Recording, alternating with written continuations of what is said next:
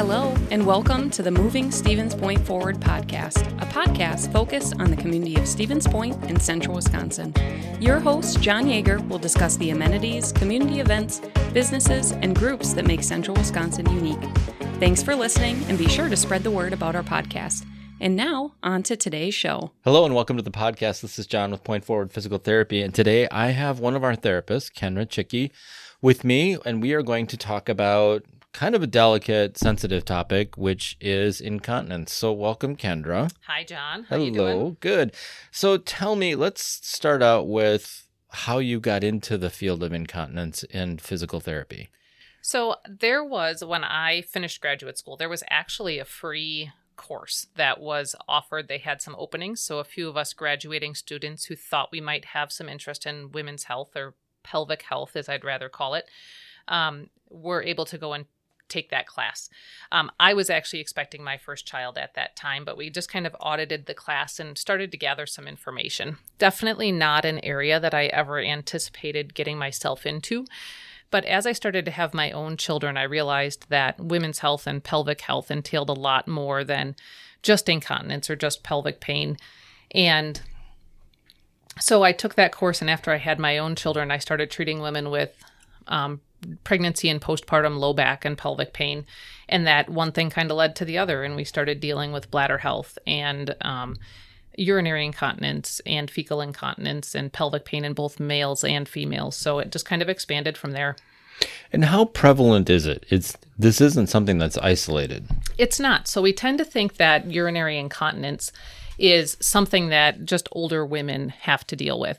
And really, there's over 25 million Americans who deal with incontinence. It can include older women, like we might consider those postmenopausal type women or women who have had lots of children. But we're finding that it's also including men, oftentimes after prostatectomy. It's often including women who are in their 30s. And most recently in the last few decades, it's also been including younger women who are doing a lot of exercising, a lot of lifting, a lot of core training without really ever addressing their pelvic floor muscles to balance everything out. So there are young athletic females who are having some incontinence issues that really are embarrassed and afraid to talk about it because they don't fall into that postpartum or older woman kind of category where they feel like it's normal. So it spans the lifespan. It does span the lifespan, okay. Yes. Mm-hmm. And it's not isolated. Like you said, you mentioned the prostatectomy. It's a big word. It is a big word. I got it out all in one shot too. We see that quite a bit, correct? Like there are quite a few people or older males that have gone through that. Yes, surgical techniques are improving. So it used to be once you had a prostatectomy, you may have a very high prevalence of incontinence that just may never get better. But surgical techniques have improved to such that not all men are left with complete incontinence. And a lot of times they can get that continence back. And physical therapy can obviously help. And then what kinds of techniques are you doing? So there are various techniques that you'll find that pelvic floor therapists use. Some will use just electrodes to figure out how those muscles in the pelvic floor are working.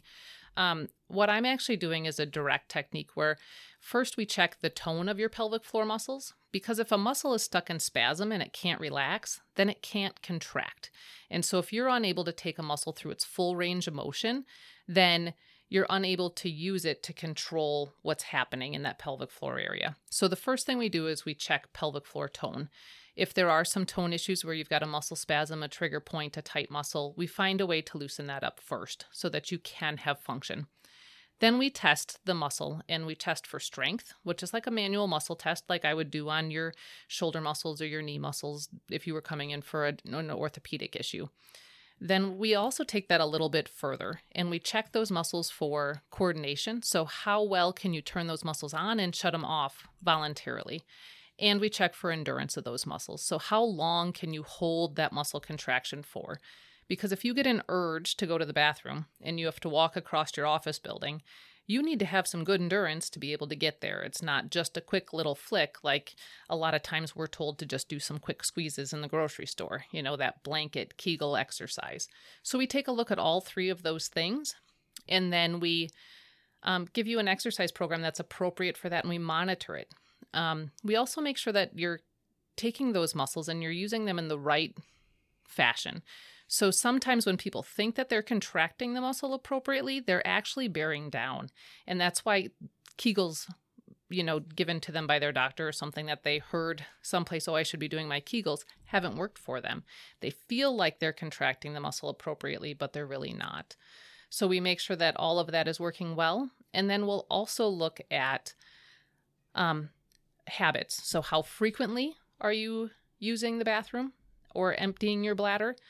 And how strong of an urge do you have? And what are your hydration habits? And we'll look at all of those things. And sometimes it's a behavioral modification. And so we'll address those too and give you tips and tricks for that, and kind of in a guided program, increase the duration between voids. That's really interesting, because a lot of what we do, even in orthopedics, is trying to teach people to use their muscles appropriately, turn them on, turn them off. And I'd never thought about it where, like with a Kegel. I prefer to call it a pelvic floor contraction, but yes, a Kegel. A pelvic. Yep. So I never had put together that, we work all the time, for example, with runners and their glutes, trying to get them to use their glute appropriately through their stride. I'd never thought about the pelvic floor being very similar, in that you thought you were using it correctly and you actually weren't. There's a lot of correlation, and that's it's a more delicate area, and some people are really hesitant to seek treatment because of that. It's a little bit more of an invasive technique, but it's just another muscle. So as physical therapists, we're treating the skeletal system, and we're treating muscles, and it's the same thing. It's just in a more delicate area. So how effective are the techniques that you do? So the effectiveness greatly varies based on why you're here. If there were nerve damage or some neural involvement, sometimes you'll see a spastic bladder with somebody who might have multiple sclerosis or something like that. Or if there were some nerve damage from a prostatectomy, there may be more limited effectiveness. In those cases, we're really trying to decrease the number of maybe incontinence devices that you're having to use throughout the day, or allowing you to go long enough that you're able to participate in social activities. But otherwise, if it's somebody who's coming in without some sort of neural damage, there's a fairly high effectiveness if people stick to their program and follow through with therapy and work on the techniques that they're given at home. So, and I mean, I know everybody, well, at least not everybody, but lots of people would just like to take a pill. Yes. To make this all go away. Mm-hmm. Is that realistic? So there's often a multifaceted approach. Just taking the pill often has a lot of side effects. There are medications that will, for overactive bladder or urge incontinence, that will decrease the frequency of the strength of the contraction of the bladder. What that can do is it has some side effects of like dry mouth, those kinds of things. So you're always pitching one against the other. Sometimes they're effective, sometimes they're not. Everybody does tend to be a little bit different. Things that your doctor might also look at is some of your hormone levels, especially in like a postmenopausal woman. They might look at your estrogen levels and things like that and give you some various treatments or creams to help with that as well. But like anything else, you tend to do better when you're addressing all of those areas. So what would be an indication that you should seek out therapy or talk to someone like you? So, if you're having, so there's two basic kinds of incontinence. You've got your stress incontinence, right? If you laugh, if you sneeze, if you jump, you're having some leakage. That's often a strength issue, or again, if your muscles have tight tone and can't go through contract, relax.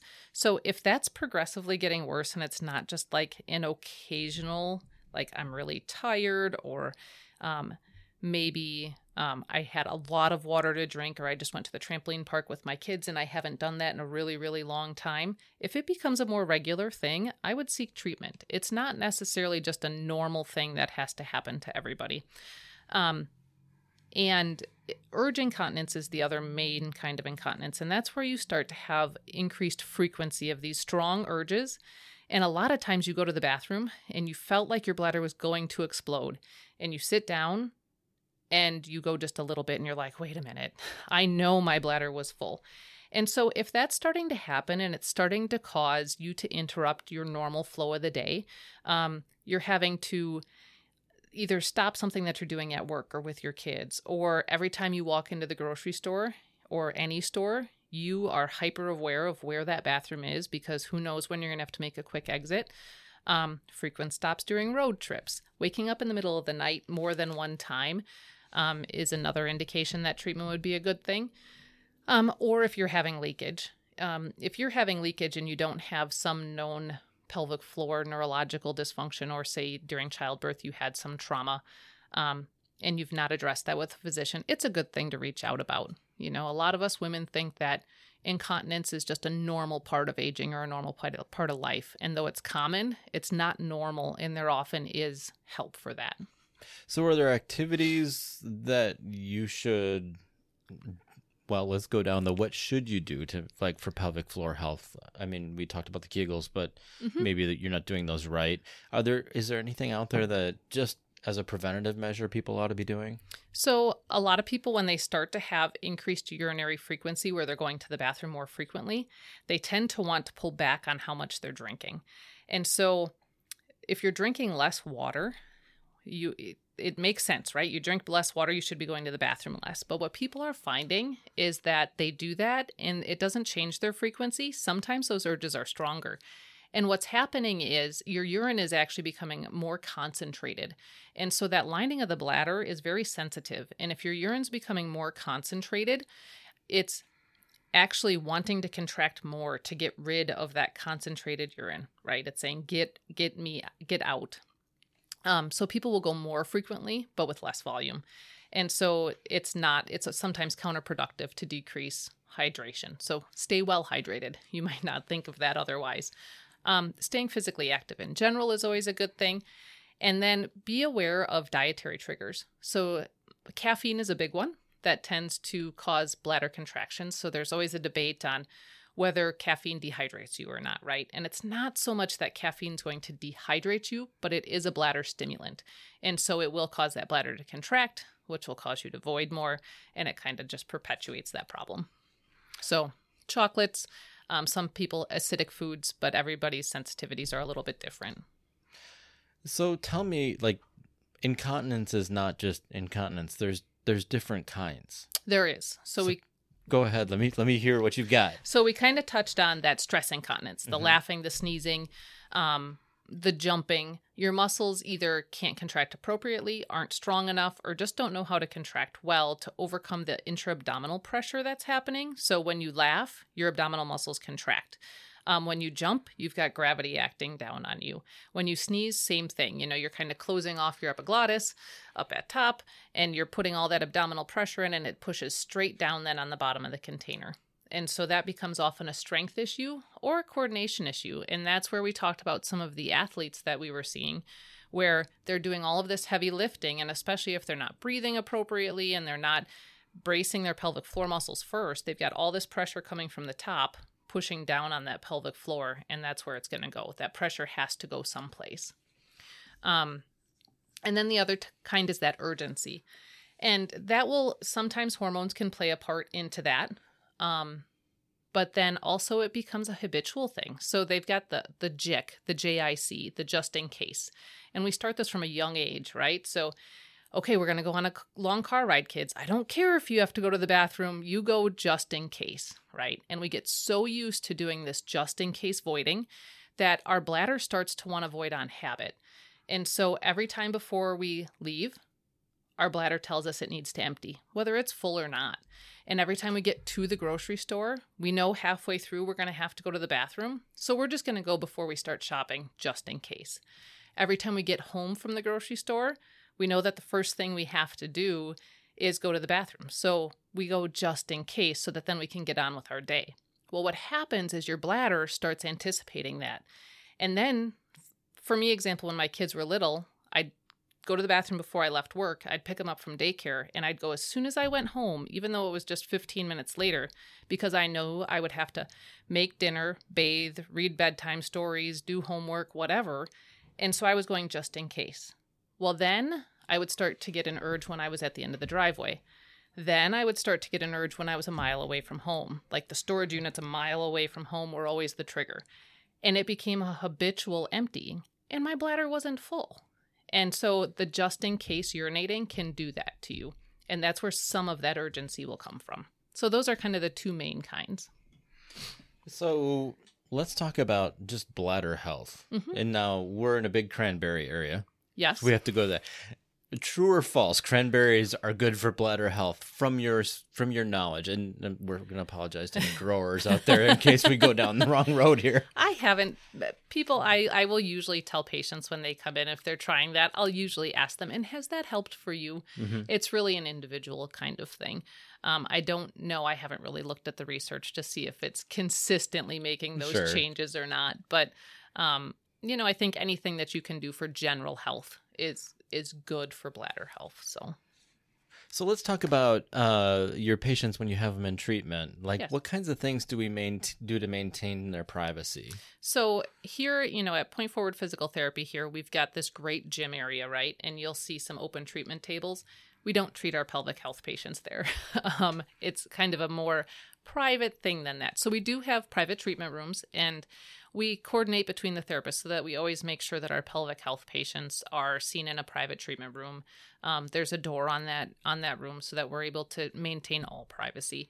And then, like every patient that we see, we take care to maintain patient privacy, what you're here for, those kinds of things. So it's all of those general medical privacy steps that we take, and then we make sure that we're also in a private treatment room. Awesome. Yeah. So anything else before we wrap this up, Kendra? I think that's about it. Like I said, it wasn't something that I ever thought that I would. When I was in college, I didn't think it was an area that I was going to treat, but there's just not a whole lot of great treatment options in the area. And so to be able to help somebody who thought that they would have to suffer with this forever is very rewarding. Well, and it's a huge quality of life issue for so many people. It is. And, in preparing some of the, looking at some of the numbers, you look at just incontinence devices in general. So if you're having to use some sort of a pad or a brief or something like that, is as awesome as they've made them compared to 25 years ago so that they're discreet and everything, they're talking about over $65 billion a year are spent on incontinence devices. And so that's a huge impact in quality of life, like you said, trying to either cover that up or whether you can go out, be social, play with your kids, grandkids, whatever it might be. Yeah, It's huge. Great. So obviously you're here at Point Forward. I am. So if you'd like to schedule an appointment with Kendra, you can just give us a call. Our number is 715-254-3978, and you're taking new patients. So You're available to help people out. Yes. All right. Well, thanks so much, Kendra. Appreciate your time. Absolutely. Thanks, John. Today's show is brought to you by Point Forward Physical Therapy. Please share our podcast with your friends. If you'd like to schedule a time to meet with a physical therapist for a free injury screening, call us at 715-254-3978.